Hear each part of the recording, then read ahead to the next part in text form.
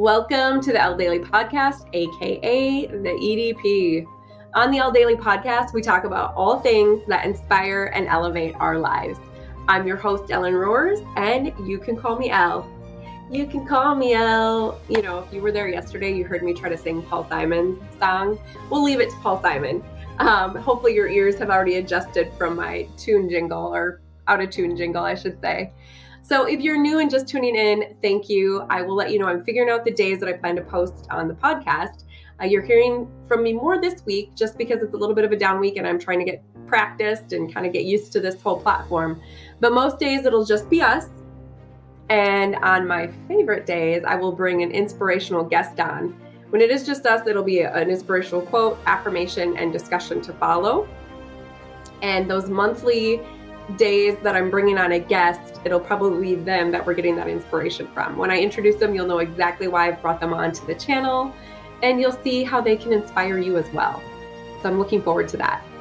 Yesterday, I introduced the concept a little bit of essentialism. It's a good word. Basically, how can we choose what is right or essential and let the rest follow? The non-essential pursuits can keep us from what we are truly here to do. So what would you do if you could do anything? Is it what you are doing now? Is that what you're pursuing now? Maybe you're worried about what others think. Well, then focus on Hamlet saying, "To thy known self be true." I love that. And I think it is so true. Really focus on your heart's desires. So going back to the book, Greg McKeown, The Disciplined Pursuit of Less. It really discusses more of who you are, getting to the nitty-gritty of who you are, and finding your sense of mission in life. Today's quote that I picked, I actually wrote it myself. Start now, optimize later. I mean, it's not my quote, but to me it makes sense. It's a bit of an oxymoron of what we just talked about. But don't be afraid to start. Whatever it is that you want to start, start now, and you can always figure out and fine tune as you go. So here's your affirmation. I have the power, intelligence, ability, and grit to achieve any goal.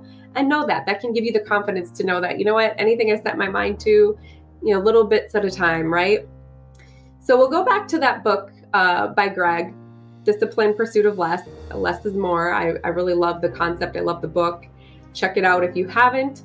But today what I want to do is just summarize the difference between a non-essentialist and an essentialist. So what would an essentialist or non-essentialist, that's a tough word to say, essentialist think? How do they think? How do they act? What do they do? And what do they get? What are the benefits from each? So here we go. Let me put my glasses on for this one. Yes. All right. So an essentialist and a non-essentialist. Here we go. How would they think? Your non-essentialist is going to try to be all things to all people, which I can tell you I have been there many days in my life. I want to do all things, right? I'm a people pleaser. But the older I get, the more I'm trying to be less of a people pleaser. So again, the non-essentialist is I want to be all things to all people. I have to. It's all important. How can I fix it, right? Whereas an essentialist is going to say less but better, is doing less, but it's better because you're doing less, right? You can really focus that way. So I choose to do this. Only a few things really matter. And what are the trade-offs? So if I do this, what will happen if I don't do that?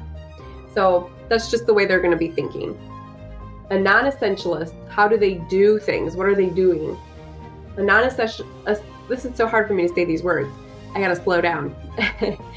A non-essentialist is more, the undisciplined pursuit of more. So you're trying to do so much, but you can't really get that laser focus. They react to all that is pressing. Here's a great example from my life that I've implemented this recently and I love it. So the inboxes continually come in, right? You can be working on a PowerPoint. You can be working on, for me, I do a lot of quotes, budget grids and such, but I can be working on something important and then all these emails will start to come through and sometimes I get distracted and go to those. Yes, if I'm waiting on an important email, totally fine to go to that. But most of the time you're just better off to focus on the task at hand and go to those emails later, right? The multitasker in me wants to do, but you're better off just focusing on that one bit. So a non-essentialist will react to all. They will say yes even before thinking, which I have been so guilty of. And then they basically will try to force that execution at the last moment, which, maybe that's the procrastinator in me. Wow, have I been known to do that? So what do I need to do to become more of an essentialist? Well, be more disciplined in the pursuit of less. So pause to discern what really matters. That's number one. What else can we do to be more essential or focus on the essential bit? Say no to everything except for the essential. And then remove any obstacles that will get in your way. So there you go, back to that email. You know what, if it's an email that you can address it later, remove it till you get to your true goal. And then what are the benefits? So what are the benefits of being an essentialist? And then we'll go to the negatives of the non-essential side. And they're pretty obvious, but I'm going to state them because sometimes stating the obvious is important. So as an essentialist, you are going to find that you're living a life that really matters. You get to choose carefully and get the work done, right? You feel in control, so much more in control. And you get the right things done, which I already alluded to. And you get to experience the joy in the journey. If you are a non-essentialist, here's some of the negatives. Maybe it's not as satisfying that way. You're maybe taking on too much. Your work suffers. You're feeling overwhelmed. You feel out of control. And you're not even sure if you're getting the right things done, right? We've all been there. Sometimes you're just overwhelmed, exhausted, and it's just hard to focus. So give it a try. Try to be more of an essentialist. I know that's going to be one of my things that I focus on this year as I'm creating, as I'm developing me as a whole, as a person. So yeah, something to consider. And what you'll see is as I continue through these podcasts, I'll start to bring things that tie together to just become more inspired. And the idea of this is really to be able to take inspired action. So when you really find out what is your true passion, your desire, that's when it gets good. And that's when you can take that inspired action. So whatever you're doing, maybe take a look at, is this what I want to do? Is this really where I'm happiest? And I know there's certain things that we have to do just to do them, right? But day to day, my goal is to really focus on doing the things that I love and that inspire me.